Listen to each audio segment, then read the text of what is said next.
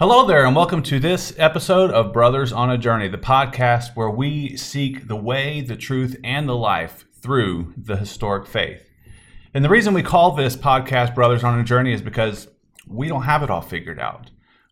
It's exactly what it sounds like. We're brothers, and we're on a journey to understand the historic faith as it was handed down from the disciples to the very first church.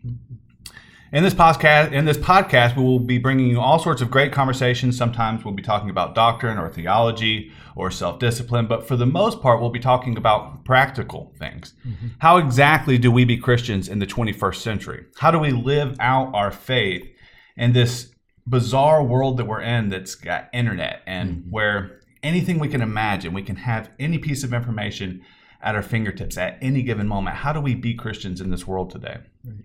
And we are excited to have you with us in this opportunity. We invite you, our viewers, to join us in this journey on how we can become pleasing and obedient children of our King. Now, before we get into the topic for tonight, let me introduce the brothers that we have with us today.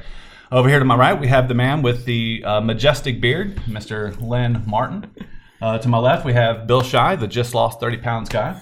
And then to Bill's left, we have my best friend. He's my brother. He's my brother in Christ. He's also my blood brother. He's been a huge influence in my life, Daniel Willis, and I'll be your host this evening. My name is Jason Willis. So tonight's topic, we're going to be talking about crucifying the old man. How do we crucify the old man, both in the way that we live, and how do we do that in the way that we think as well?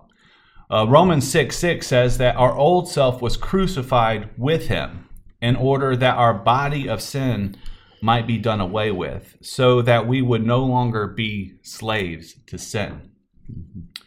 Now, I could sit here for 15, 20, 30 minutes just reading verse after verse after verse about what this looks like, crucifying the old man, to put the old man to death. And so this is exactly the question we're going to be looking at tonight. So what do you think about that, Bill?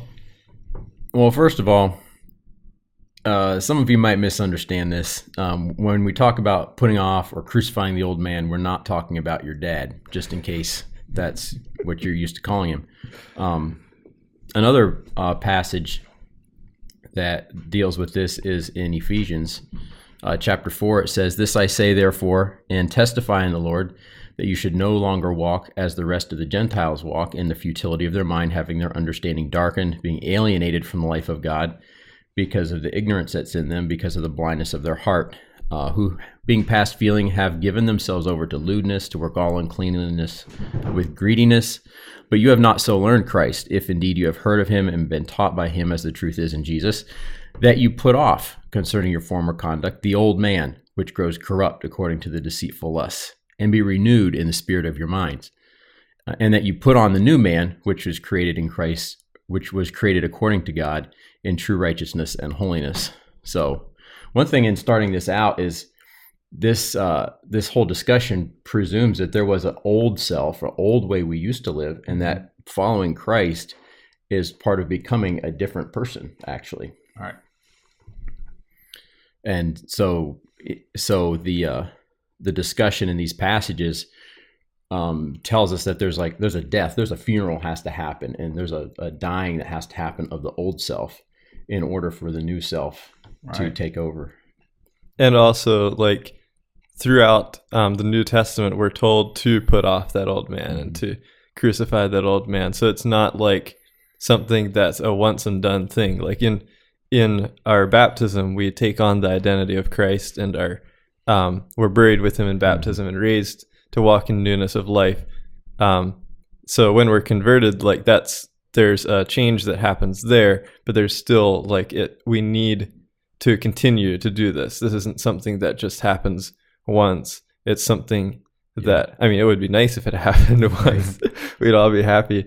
But it's something that we need to choose. We always need to, since we're in this human flesh, we always have to be choosing to walk by the Spirit rather than by the flesh. Right. Yeah, it is. It does bring that verse to mind, being a living sacrifice. We have to live it out. And that actually reminds me of this passage that I have pulled up on my screen here. Galatians 5:16 says, "But I say to you, walk by the Spirit, and you will not carry out the desires of your flesh. For the flesh sets its desires against the spirit, and the spirit against the flesh. For these are in opposition to one another. So there's a war that's going on inside of us. And if you think about it, this passage talks about the desires of our flesh. So when your desires line up with the desires of God, then there's no crucifixion to take place. I mean, when there's harmony, there's no old man to die. But the very moment that your desires aren't lining up with the desires of God, and your will is not lining up with the will of God, now the old man has to be put to death. And what that ends up looking like is obedience to when your desires or when your will no longer matches the will of God. To put the old man to death is to obey. To obey in those situations is to die, and to disobey is to keep the old man alive. And that may seem like it's pretty just simple and easy to understand kind of stuff. But one thing, the world that I come from, this idea of obedience was something that it was presented in a way that's like it's not even a possibility. Like we can't even be obedient children. And I know we're not going to be perfectly obedient or anything of that nature, but the idea was pounded into my head that it was impossible. In other words, that it was not even necessary to crucify the old man. It wasn't something that was possible. And as I started to look through the eyes of the historic church, I began to realize a completely different story. I began to realize that there was an idea in the beginning, there was an idea that obedience was actually possible. Not more than that it was something that was crucial. It's not just like a small thing that we're called to do, that there are eternal consequences to that. And I found myself with a dilemma. Over here in the left hand, I was thinking to myself that my sin didn't even matter. Like when I sinned, nothing changed. I was a Christian before I sinned. I was a Christian after I sinned. I was saved before I sinned. I was saved after I sinned. But then when this new idea of Christianity was laid before me, I had some really bizarre thoughts that I had to think through. And it's horrible to even describe these thoughts. I hate hearing them come out of my mouth. But the thoughts I had was, if I cannot sin and get away with it, what good is Christianity? Like, I thought the whole point of Christianity was to that I had to sin. There was no way I could avoid sin, but somehow I was let off the hook for it. Yeah, right. And so to be looking through a different lens, that I need to actually be obedient. It was difficult to process those thoughts. What good is Christianity if this is the truth? And so for those of you who may be out there in the world who are coming from that same place that I was coming from, you're thinking, what good would Christianity be if I actually had to be an obedient child? If this is you, then I would say that where you should focus is not necessarily the idea of crucifying the old man. I would say more so focus on obedience. What is your opinion going to be about God's requirement for us to be obedient children? You need to make a decision about that, because if you're just going to keep believing that obedience doesn't matter in any way, then you're pretty much wasting your time watching a podcast about crucifying the old man. Because every time you crucify the old man, you're making a head-on collision with obedience one way or another. Right. So I'd encourage you to really dig into that. What is the truth about God's requirements for us in obedience? Mm-hmm. Mm-hmm. Yeah. And then that's going to bring about, then, as you start in obedience and Christ-likeness becomes important to you, you're going to start running into this old man, and he's going to start squalling. And that's when the battle really begins to heat up, and we have to do something with the old man. Could you define squalling for us? Squalling is it's what a baby does or what a kid does when it's not hurt, but it doesn't like something and it just lets it out, just straight out of the gut, mouth wide open. That type of stuff. Great. Like a pig that's that got grabbed by the hind leg or something like that. If you're accustomed to the agricultural world or anything like that, just really a gut wrenching protest. Yeah. One of the thoughts people have is, I guess it's the opposite view of what we have, is that if you believe that obedience has anything to do with your salvation, then you won't be saved. Are we going to go? I don't know how many scriptures we've already went through, but because I walked over there. But are we going to go through some scriptures just showing that it's pretty obvious that obedience and being with God go together? I know that the one you read, the Galatians 5:16, it continues to go and it lists all the sins, and then right at the end of it says, if you live by the Spirit, it's this, and if you live by the flesh, it's this. But when you live by the sinful nature, your lives will produce these evil results. And he continues and says all these things, including like envy and selfishness and things that we don't even think about a lot, and then drunkenness and fornication and all the different things. And at the very end, he says, as I said before, I say it again, if you live this sort of life, you will not inherit the kingdom of God. And then he talks about crucifying himself right after the fruits of the Spirit. The fruits of the Spirit are next. And then it talks about us Christians crucify our old passions and desires on the cross. I don't have the Bible open, but did we already read that? No, I don't think so. But that's sort of another way, another set of terminology that's used is following the flesh or following the Spirit. And the old man is still following his own appetites, pursuing what I want, what feels good to me. And the Spirit is the one that is calling us to follow Jesus' way of humility and of service and honoring God and loving others rather than pursuing myself. All right. And yeah, it says right there at the end, it says the King James says, those who are Christ have crucified the flesh with its affections and lusts. So its desires and its interests and what it loves and is priority to it is crucified. Yeah, I do have several passages that are just really clear, like that Jesus is coming back to repay each person for what he's done. That's Revelation 22:12. Galatians 6:7-9 says that if we're sowing to the Spirit, we'll reap eternal life, and if we continue in doing good, we'll reap if we don't give up. Like John 5:29, those who have done good will come out to the resurrection of life, those who have done evil to the resurrection of judgment. Yeah, I think Daniel made a really good point. I have a verse here. Jesus says in John 14:15, he says, if you love me, keep my commandments. Like that's what Jesus asks of those who love him. He also says in the Sermon on the Mount that everyone who hears these words, and he's saying this at the end of the Sermon on the Mount in context of that, everyone then who hears these words of mine and does them will be like a wise man who built his house on the rock. And the rain fell and the floods came and the winds blew and beat on that house, but it did not fall because it had been founded on the rock. And everyone who hears these words of mine and does not do them will be like a foolish man, and his house fell, as the story of course goes. And so the foundation there is obedience. That's Right. the solid foundation he's saying to build on. Yeah. Yeah, and the Sermon on the Mount is the immediate context for those verses.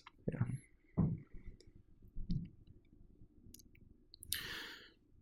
So Daniel already alluded to this one, but I'm just going to read the passage just to put it all together here.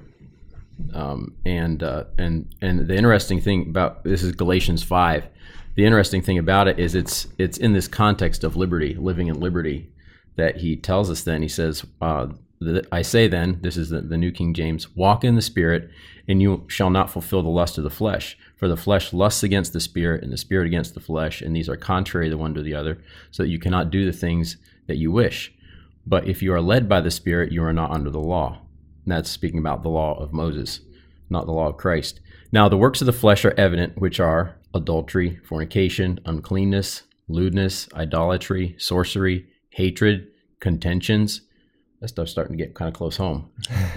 Jealousies, outbursts of wrath, selfish ambitions, dissensions, heresies, envy, murders, drunkenness, revelries, and the like, which is a good disclaimer phrase. It's not, you can't say, well, this isn't technically that. It's all that kind of stuff, of which I tell you beforehand, just as I told you in time past, that those who practice such things will not inherit the kingdom of God. So that's a pretty stiff boundary there. But the fruit of the Spirit is love, joy, peace, long-suffering, kindness, goodness, faithfulness, gentleness, self-control, which kind of is a segue into what we're talking about crucifying the old man. Just against such there is no law. And those who are Christ's have crucified the flesh with its passions and desires. If we live in the Spirit, then let us also walk in the Spirit. Let us not become conceited, provoking one another and envying one another. So some pretty clear passages and some pretty clear boundaries there that call us to a different life, a life that's displaying a completely different set of behavior and character. Yeah, and those the fruit of the Spirit, those virtues are just such beautiful virtues, and I think it's pretty clear that they are either the opposite or the antithesis or something of what's coming before, and so it's not like God just wants us not to do certain things. He wants us to be a certain kind of way, and it's a beautiful life. Like it's how we'll actually enjoy our lives quite a bit more being there. Right. Like I was going to save this for later, but this it makes sense here. Like when I see you guys and the obedience that you want to have for Christ, I don't get the sense that you're like, oh boy, I did something bad. Now I'm just a terrible person, and oh, I'd better not do that because that's a terrible thing. Oh, I'd better not do that because the wrath of God might fall on me. Like that's not the kind of life that we're living, or that I see you guys living. It's God asks these things of us because it's a joy. Like he has our best interests in mind. Like a father asking his child to not touch the burning stove. Like it's not like the child is like, I have to be careful every time I walk past the stove not to touch this thing because my dad said not to. No, it's like if you don't touch it, you're going to enjoy your life quite a bit more. Right. Yeah. There's a friend of Jason, and I won't say his name, mine and Jason's friend back home. When I bring up this verse, he's a once saved, always saved guy, and he's really adamant about not believing this verse, how it's said. And the first opposing thought he brought up was that, well, this isn't for Christians, but it's talking about the Spirit. Like if now that you have the Spirit, follow the Spirit, and it's leading in your lives. And then it's contrasting the sinful nature, and it's telling us not to do that. And it says anyone. And then he'll bring up that, well, the kingdom of God part is just like the rewards on earth. When you run into people like that, there's no arguing with them. They've already made up their mind. And if you can't look at the scriptures honestly, then I mean, I would suggest to stay away from those people, because I mean, especially if you're not rooted in the faith, because you can find any amount of excuses. You can find all kinds of teachers to teach you what you want to hear. But the clear reading of this is that it's to people with the Holy Spirit. They still have a choice to follow the sinful nature, and they need to crucify themselves. And when they do follow the Holy Spirit, you get all these fruits. And when you're abiding in Christ, we don't have I don't want to call them fruits, the rotten fruits of the evil one.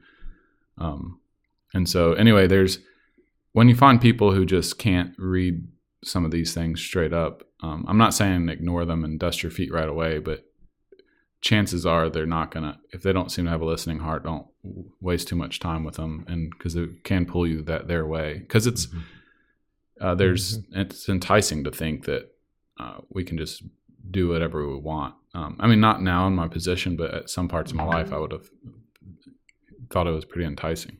Hit the mute this. This one. It's Mike. Yeah, like Lynn brought out, God's not trying to rob us of anything. And that's actually what Satan, when he started this whole thing of sin and doing your own thing, he was trying to get us to think that God's holding something back from us. Right. And it's actually the good life. It's good. It's freeing to be free from lust. It's good to lay off bitterness and grudges, and to control your attitudes and love and be kind instead of being angry. That's a good life. Everybody wants to have a neighbor like that. Everybody wants to be married to somebody like that. Everyone wants a boss like that, or employee like that, and And like Daniel was saying, like there's these these verses that God allowed to be put in here that kind of ends those discussions. Like in Galatians 5:24 says, "Those who are Christ have crucified the flesh with the affections and lusts, and if you haven't, then you don't belong to Christ." All right. And just making this practical here, I enjoy food quite a bit, even if I don't look like it. And I've realized that if I have a heaping plate full of something that I just really enjoy eating, and I just eat and eat and eat and eat and stuff my face, how much am I really enjoying this food? Whereas if I say, all right, I can eat this amount, and then I enjoy each bite, I thank God for each bite, and I might only eat half as much, but I'm enjoying it twice as much, or more, because if I eat this piece of chocolate cake and I'm like, oh boy, this is so good, let me cut another piece. The second piece just doesn't taste as good. Diminished returns. And then you have the consequences afterwards. Then you're sitting around with your stomach full. Then you're, like I've been doing, then you got to either sit around and be overweight and have health problems and energy problems, or else you got to go and work it off and fast and stuff, or then you have to really overcompensate. So it's then you have this problem. Then you have the consequences, and I think about what my coach says about that. You choose your hard. There's the hard of discipline and choosing to not eat a humongous piece of cake or 2 or 3 or 4, but then you can enjoy it, and then afterwards there's no consequence. There's no bad consequences. The consequences is reward and health and things like that. And it's the same way with God's way, that it's there is a hard to it, but it's much easier to deny my wrong desires and choose the right ones than it is to give in to those wrong inclinations and then have to deal with the rottenness that I receive in my life and in the life of those around me because of that. Right. So the self-control, like the being able to, crucify the old man. Like I think self-control is a good description of that. And so that self-control actually brings joy. And when God asks us not to be gluttonous, I don't know if that's a word, and asks us to have self-control, it's not something that we're not really being held back by this. We're holding our desires back, but we're actually ahead because we're the ones in control of ourselves. So and that's a good point. The Christian life isn't so much things that we don't do. Like the do nots in the scripture are like do not enter signs to keep us out of territory that's going to be harmful or dangerous.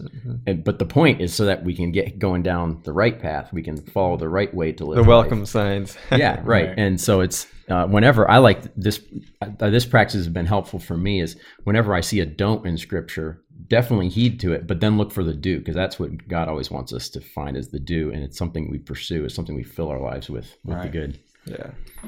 So bringing this down to, Len just did a good job of making it practical, but bringing it even a new level of practical. I was thinking to myself, if you're asking the question, what do I do in my life right now how do I identify areas in my life where I can make sacrifice, where I can be a living sacrifice and crucify the old man? And I found a PDF online that has, I'll put it in the link in the description below.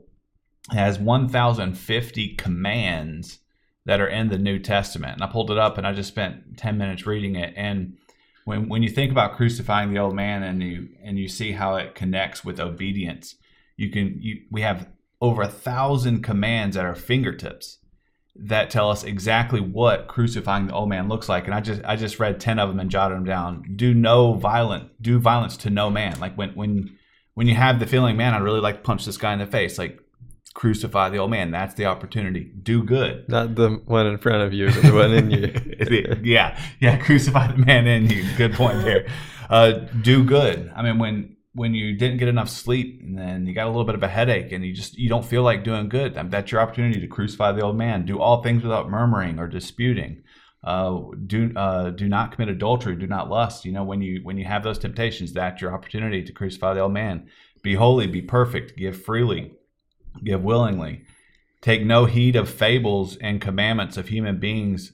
Hold a good conscience. Like in just a few minutes, you can download that PDF and read 10 things that you can apply into your life in a very practical way.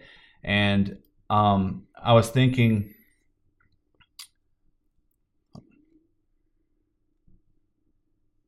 So a really challenging thought that I had was, how many opportunities in my life have I missed to have the opportunity to make that sacrifice to God and crucify the old man because I don't have all of these 1,050 commandments chiseled in stone in my heart. So I think that one practical thing that we can do is to really study these commandments and do our best to memorize all of them so that we have the renewed mind and can identify all the different ways throughout our day that we have the opportunity to actually make those sacrifices. If you don't know what the commands are, then how do you know what the sacrifice is going to look like? And how do you know what God wants for your life at that point? Like, how do you know what God's will is unless you know what He asks you to do? Right. Yeah. Right. I have something to add here. So we'll get a lot of accusations possibly that we're works-based salvation and we believe we can earn our salvation. And we absolutely don't believe that. We believe all the scriptures as a whole. Like in Titus 3:5, maybe 4 and 5. But when the kindness and the love of God, our Savior, toward man appeared, not by works of righteousness which we have done, but according to His mercy, He saved us through the washing and regeneration and renewing of the Holy Spirit, whom He poured out on us abundantly. So we believe that scripture, but we also believe in the same book, the same writer, Titus 1:15. I think it's here. To the pure, all things are pure, but to those who are defiled and unbelieving, nothing is pure. But even their mind and conscience are defiled. They profess to know God, but in their works they deny Him, being abominable, disobedient, and disqualified for every good work.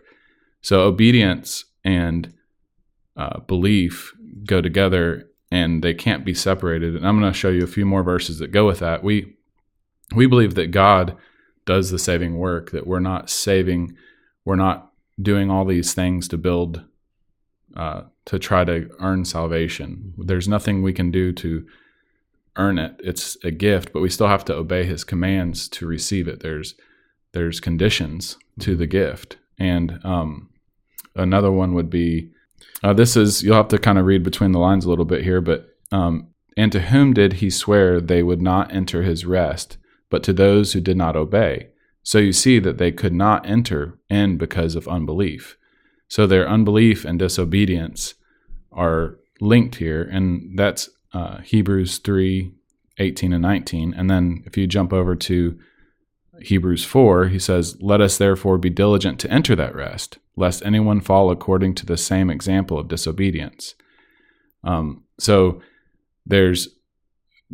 we have to be diligent. We have to enter that rest. We have to obey, and our belief and obedience can't be separated.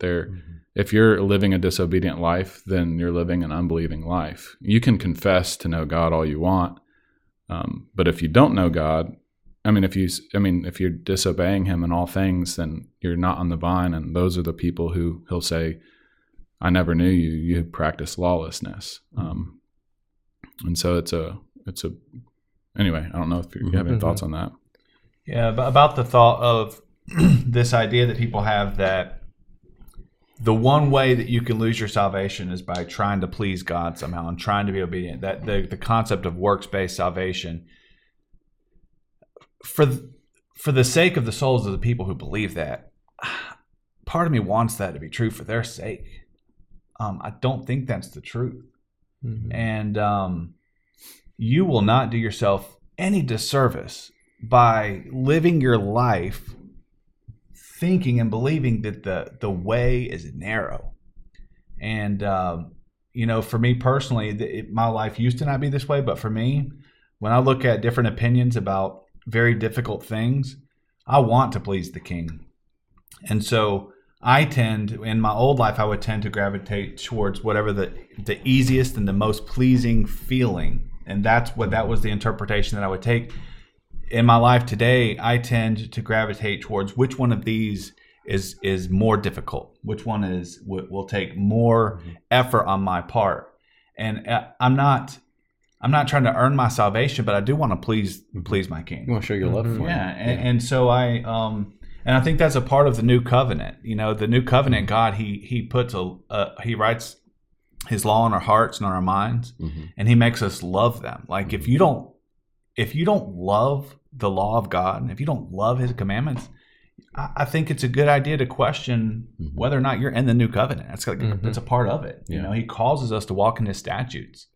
So that's just my thought on that. Yeah. And that's actually like, I don't want people to think, oh, help, I've missed the boat because I'm living in disobedience. And that's not what we're saying here. Like if you're in disobedience, it's actually a good thing that you can see that you see where you are. Like God is showing you where you are. God is showing you that you're not on the vine.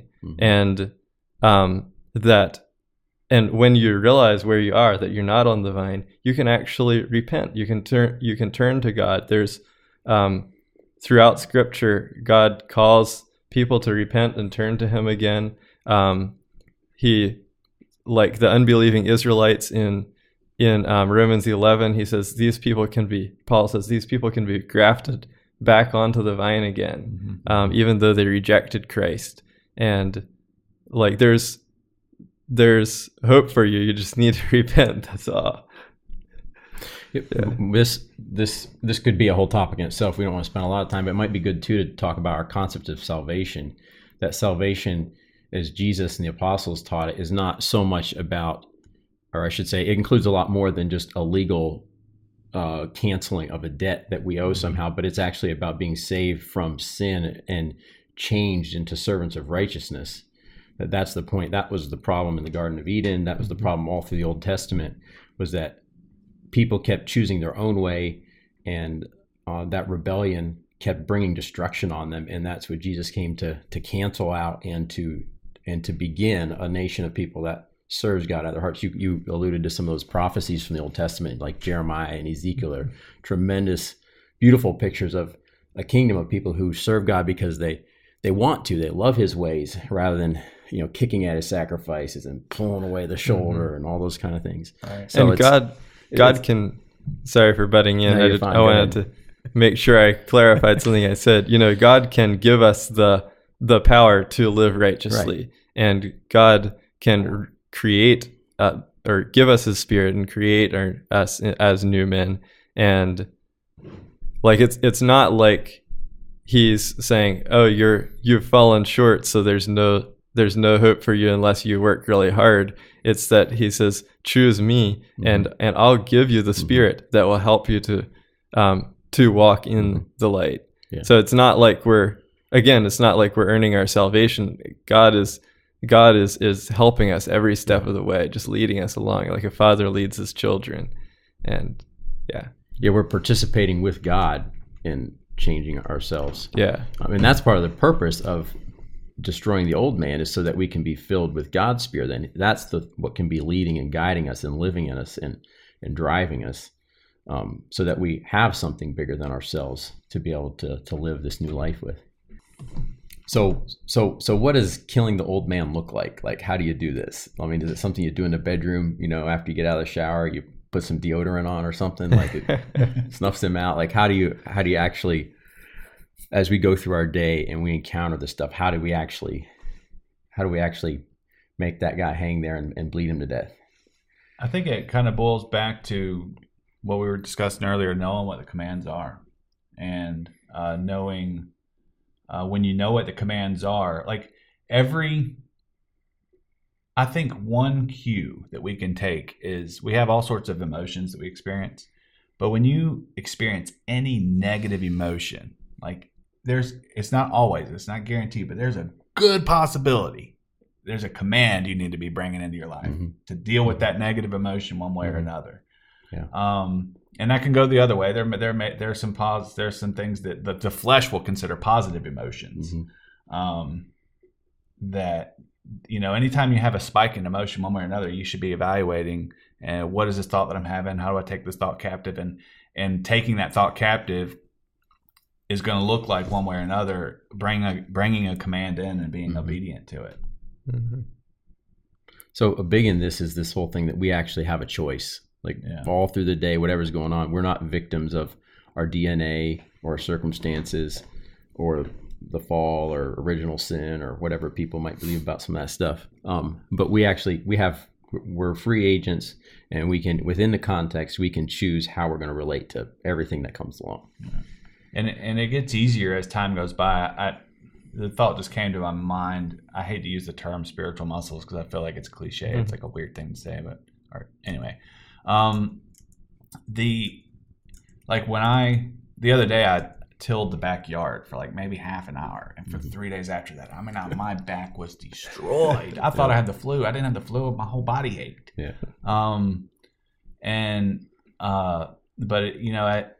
When you do those things over and over, your body, you don't experience the same pain, and it's the same way with sin. When you have sin in your life that you've been feeding for sometimes for decades, you've been seeking out sin, you've been cultivating it, you've been feeding it at every chance. You make plans in your day about how you're going to entertain that sin this evening.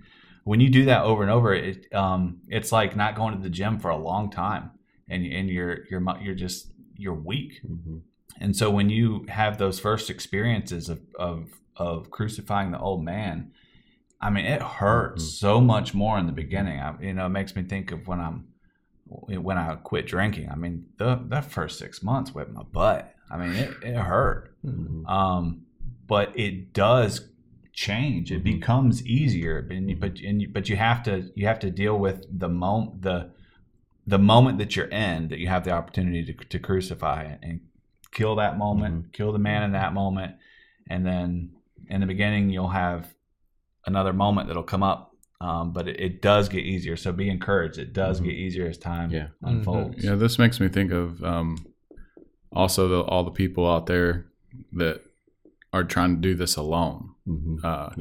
Killing the flesh is something you do as a brotherhood, as a church. That's right. And you might have some success alone, but then you'll find yourself beating yourself up because you don't have continual success. And then it makes it where you start reading the scriptures with the lens that, well, if I can't conquer this, then all those people who say it's impossible must be true. And so these verses make more sense now that through my experience, which is eisegesis, it's not a good way to read the Bible, but through my experience, I can't beat this. And so these false teachers, what they're saying must be true. So I'm going to believe that. They can't mean that because it's just, they just can't happen. Yeah.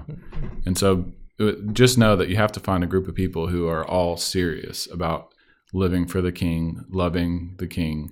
And by loving the King, as we see in John, I think 15 and 16, it's by obeying his commands. And so when you have a group of men knowing they are going to obey Jesus' commands, even if it costs them their life or their money or going to prison, those are the kind of people you're going to surround yourself by, who will fight tooth and nail.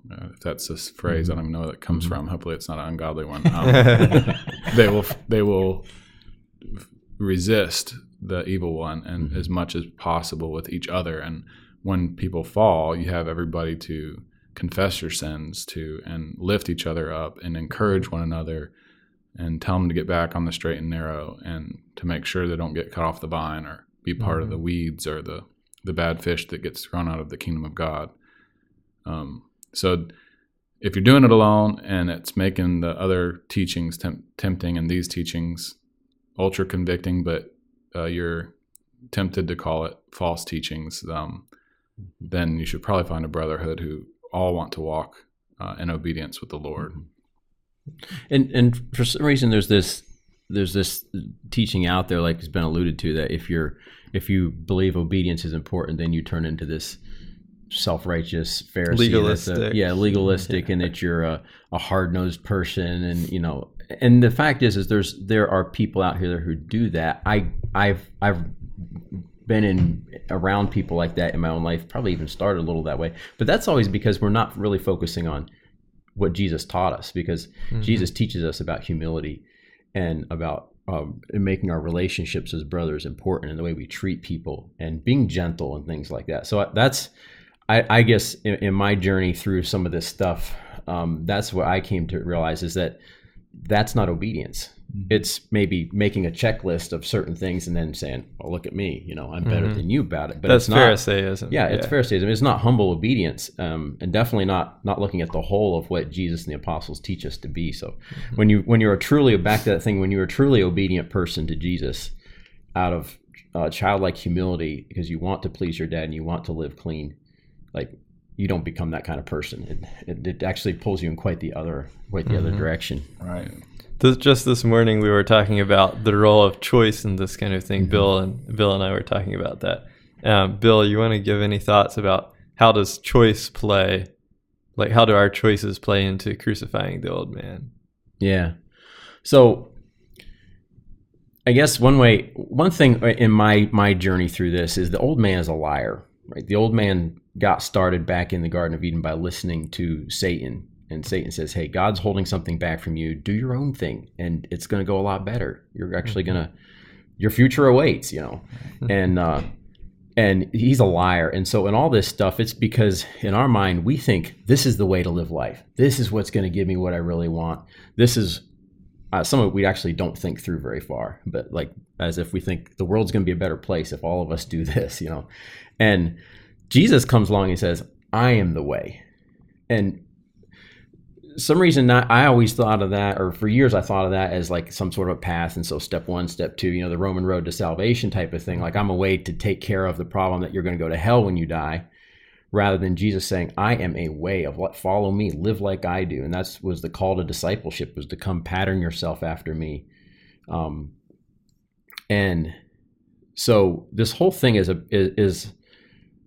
at its core, I don't know if I want to say it starts at, but it's the fountain from choosing a different way of life, to follow what Jesus says is the real way to life, rather than what Satan and myself and the people, the world, the people who are following Satan and self, choosing what Jesus says is the way to live life, rather than what they say. And so that, to me, that's a big thing in this that I like to do, because myself is deceitful.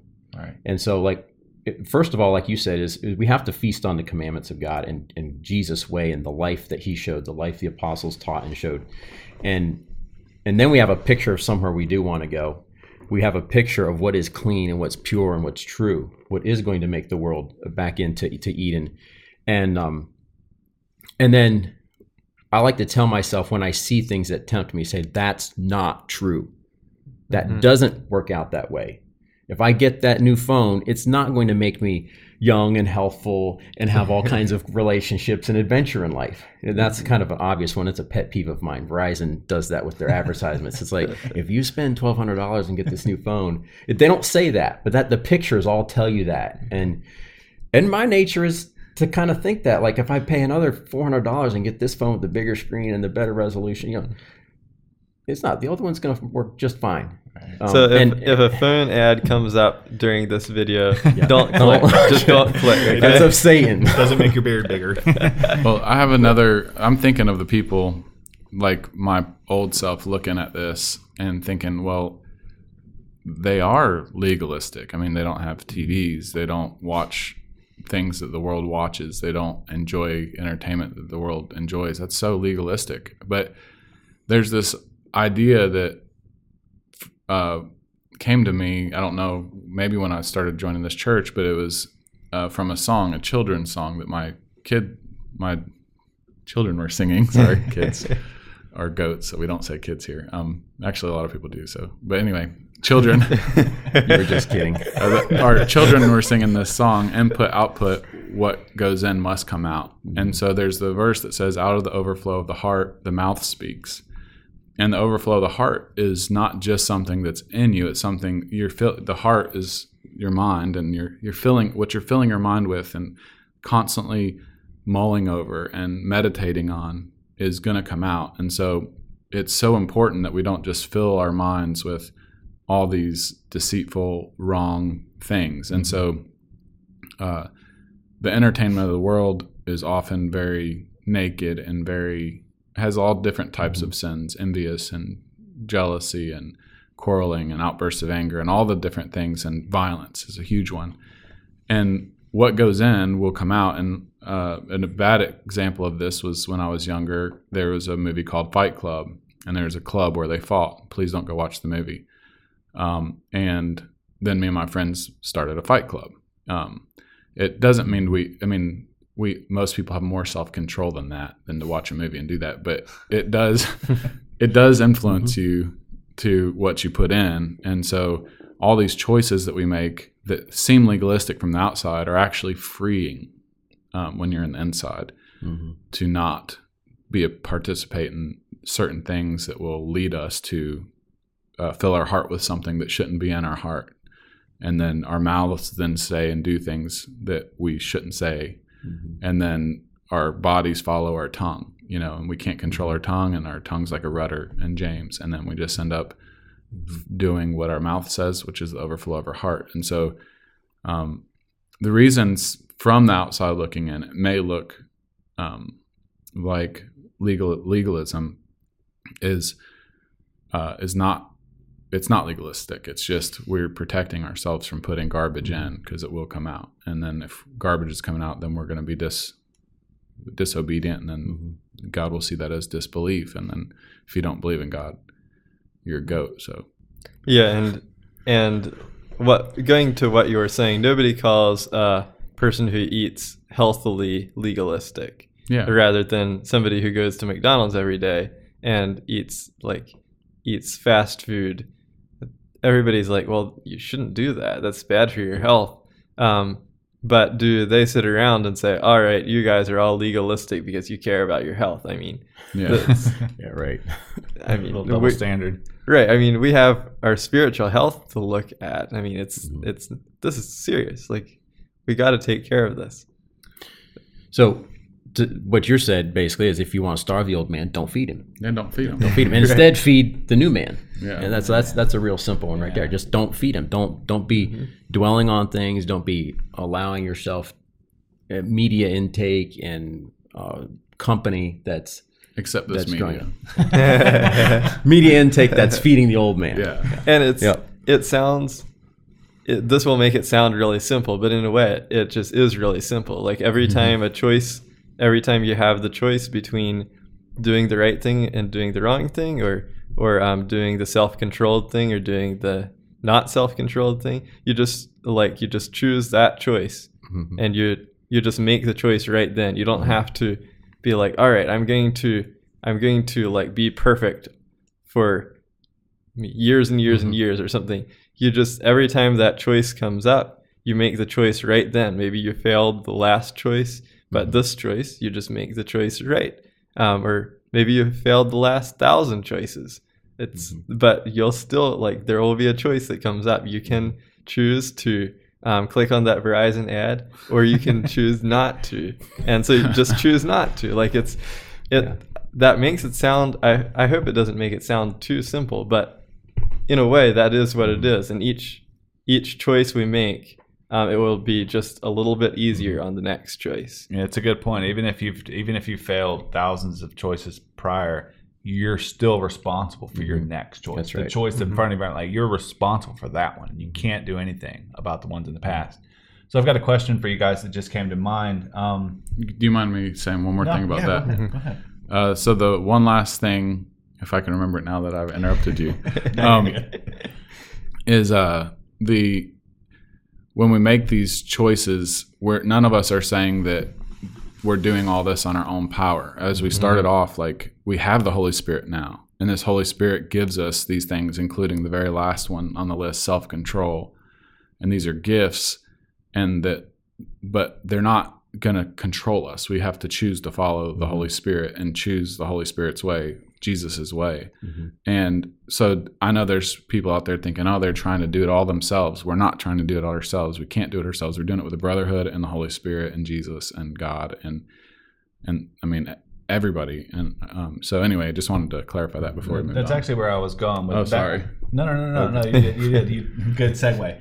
Back to that's. I was taking back to the brotherhood. Yeah. We need to do it with the brotherhood. So, let's say the situation of the viewer may be that they decide they want to bring more discipline in their lives and they want to work on crucifying the old man, but they don't have they don't see any desire in their brothers around them to do that. Can we think of any practical advice on what steps they might be able to take to find brothers? How do you find brothers when you're not surrounded? When you're not surrounded by brothers who are interested in this. Where do people? What do you do? Yeah, I actually think that I jump to extremes, but like when I kind of found out that there might be churches in the world that actually try to resemble the Acts 2 and 4 churches. And someone said, if you knew those churches existed, would you not move there and try to be a part of them? And I was thinking, of course I would. And then when I heard Finney Curavilla talk about these certain churches called Anabaptist churches that have like ultra low level of people leaving the faith, even if they leave the Anabaptist movement, they normally are part of the faith, compared to evangelicals and Protestants. And he also talked about the rate of purity, sexual purity, the differences between them. I wanted to be a part of the church that resembled this, that was an obedient church. And so we moved here, and Jason moved here. And I think that it's worth leaving your job, leaving your home, leaving your family to find a group of people who are interested. I'm not saying come here. There's lot more than I've ever imagined obedient churches out there. When I moved here, it seemed like there were only a few, but as I've grown to know these communities, there's a ton. A lot less than everybody calls themselves a Christian, and the churches out there that aren't obedient.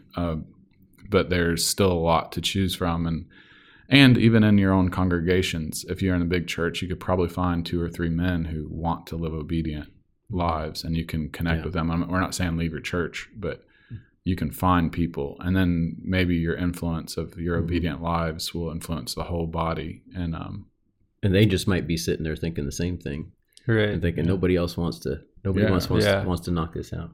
Now, I will say I think there is a lot of benefit in finding brothers in your church that you're at to attempt to live a holy life with.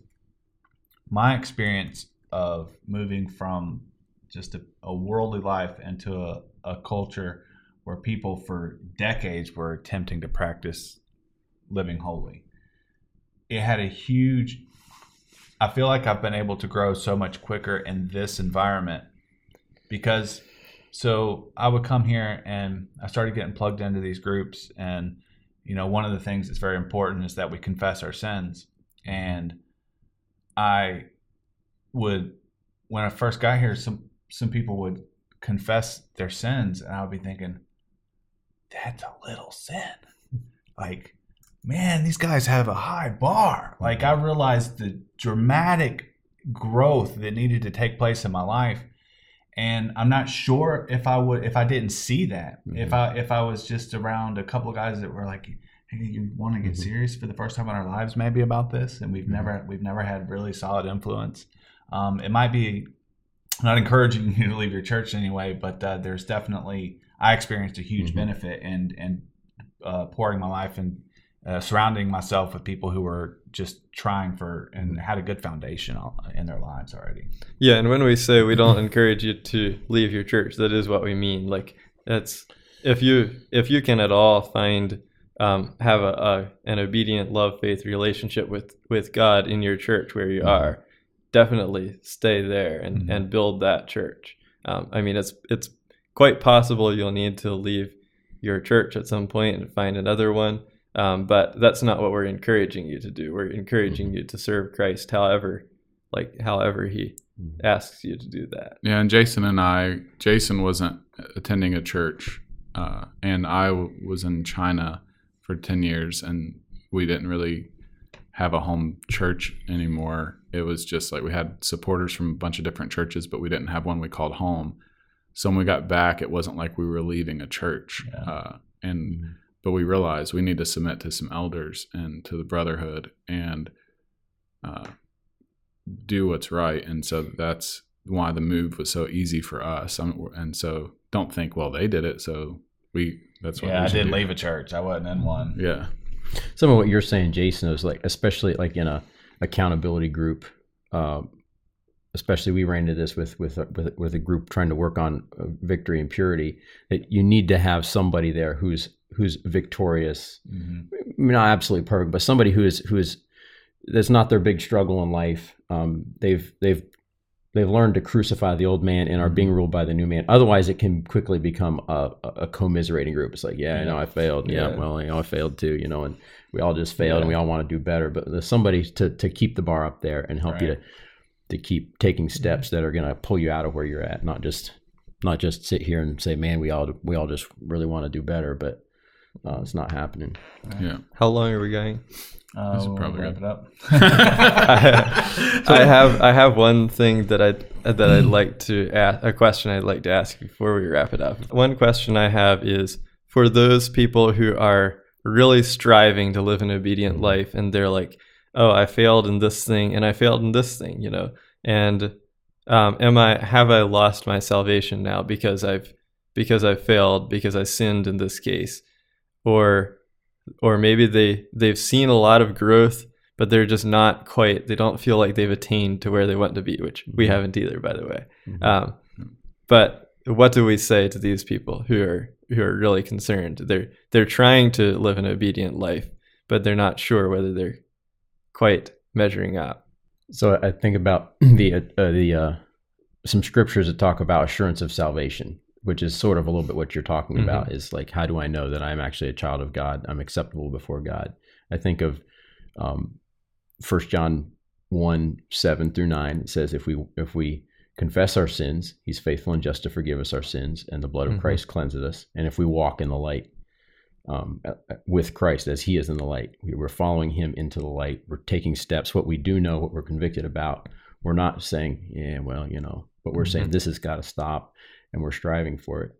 Again, we have that promise that the blood of Christ covers us from sin, and we have fellowship with God. Cleanses us. I'm sorry. Yeah. Thank you for the correction. There's a little different connotation there. It doesn't just cover it up and say, it's okay necessarily, but it cleanses us. That's a discussion for another podcast. And then Romans 8, verse 6, it says, as many as are led. The King James says led. I think it's a little more aggressive than that, but those who are driven by the Spirit of God, those are the sons of God. And somebody who is sitting there wrestling and weeping with their sin is obviously someone being driven by the Spirit of God. That's not a place where you want to stay, where there's things that you're massively living in defeat over, but that's a good sign that you are still, the Spirit is still working within you. You're not being ruled by the old man. Those are just a couple passages that come to my mind. Yeah, 1 John is a great book for that. Yeah, I think that's a really good point there. When you talk about weeping, like there was a time in my life where I was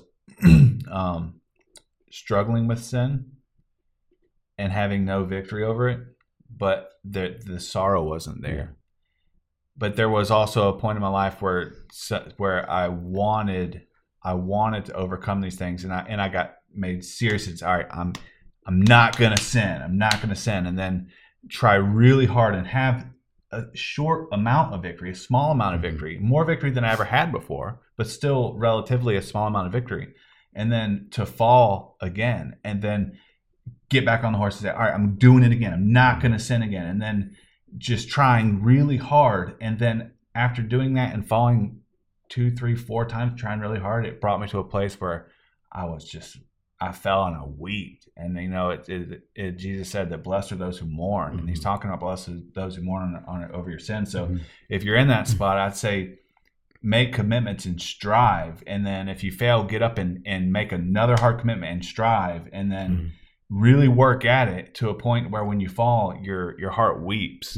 And after some good weeping over your sin, like some things change. There's something about that. It helps. That's one thing that's got to be nailed down though, is and I was at points like this in my own life that was like, even if I struggle with this the whole rest of my life, I'm going to fight. I'm going to struggle because I can't say this is okay. And that it brings about a 2 Corinthians 7 says about the repentance, the godly repentance, that vehement desire, clearing of yourselves. Like something starts happening there. And a lot of this stuff, the old man is a master, and many times if you have something you're trying to tackle in your life, one area I ran into it big was with lust. We're not struggling with purity. We want purity. We're struggling against lust, right?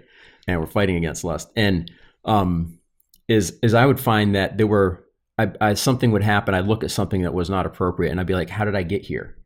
And I'd look back, and there was little things in my day where I gave dominion. I made him my master by serving him, like Romans 6 teaches us.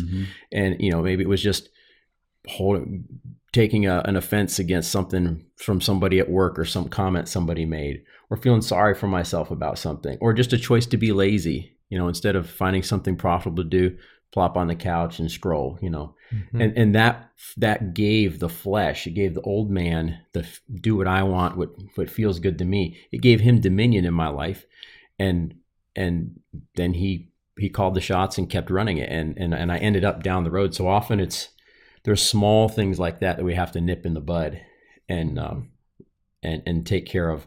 That takes care of some of those other sins, and we never get to that point because we're not giving him 1 inch. There's a verse I love that and I think it's the end of John 16 where Jesus says, "I'm not going to talk much more with you because the prince of this world is coming and he has nothing in me." Like there's he has no right, no dominion, no authority. He's going to try to scare me. He's going to try to take me, but I know he's it's like a spider trying to climb on glass or something. It's just there's no access point, and that's what we need to focus on is like, how can I keep my whole life clean, not just some of these big bullseye or the big glaring targets. Right. That's what I'm trying to say of sin, but all the small things. And these verses, we didn't go over some of them that are more scary, like some in Hebrews 6 and 10.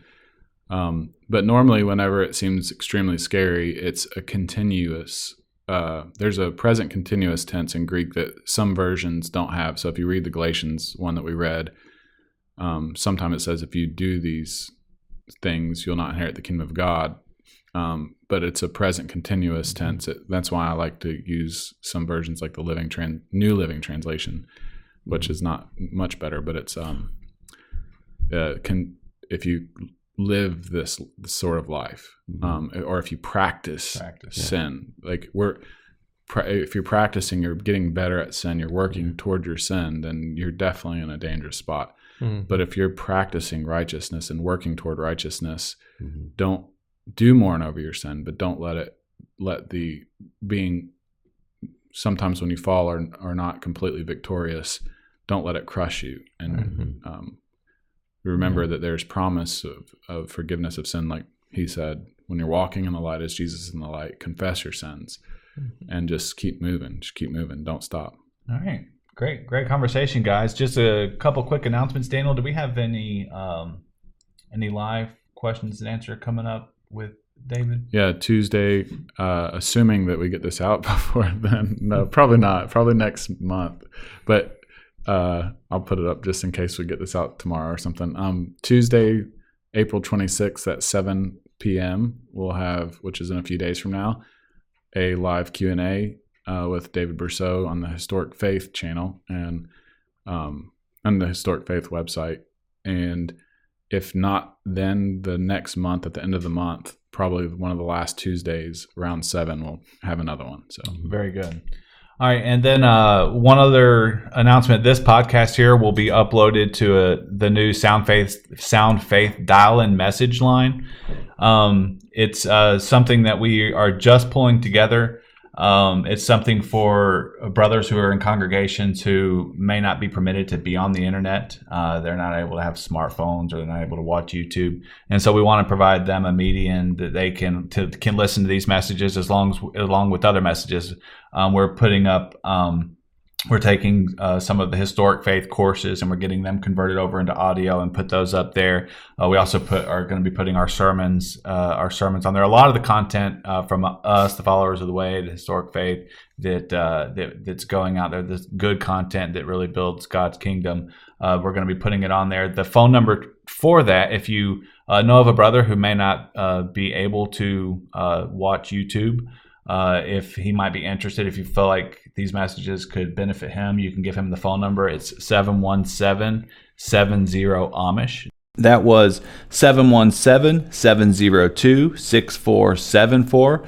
And in another announcement, we have 7 new messages in David Berceau's Roman series. If any one of you have been keeping up with that Roman series, we've got 7 more of them. And we also have the second message in the head covering series scheduled, and many other messages that are scheduled to be coming out over these next many months.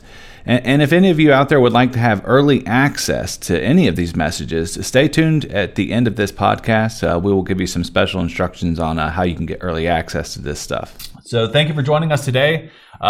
This next month, the topic is going to be, for this podcast, our topic is going to be discussing what is non-resistance. What does non-resistance look like in times of peace? Or what does non-resistance look like when there is no war? If you have enjoyed this video, we'd appreciate it if you like the video. If you haven't yet, make sure you subscribe to the channel, hit the notification bell. That will make sure that you get a notification anytime one of these our messages or this podcast come out. Thank you for joining us here on Brothers on a Journey. You're invited to join us in this journey, and have a blessed day.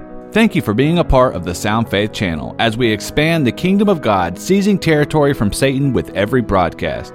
This channel is made possible because of all of your generous gifts and donations. If you would like to partner with the Sound Faith channel in our battle to usher in the kingdom of God, you can make a one-time donation or give monthly on our website. The link is in the description below. You can also give monthly by signing up to be a Patreon. Depending on your Patreon level, you can gain exclusive access into the archive of Sound Faith messages and early access to future messages and broadcasts. In addition, if you sign up to be a Patreon partner level today, you will receive free membership to the Historic Faith online courses. Grow your faith by diving into over 200 lessons brought to you by leading teachers like David Berceau, Chuck Pike, Dean Taylor, and Finney Curavilla. We thank you again for being partners with us in taking the gospel to the world.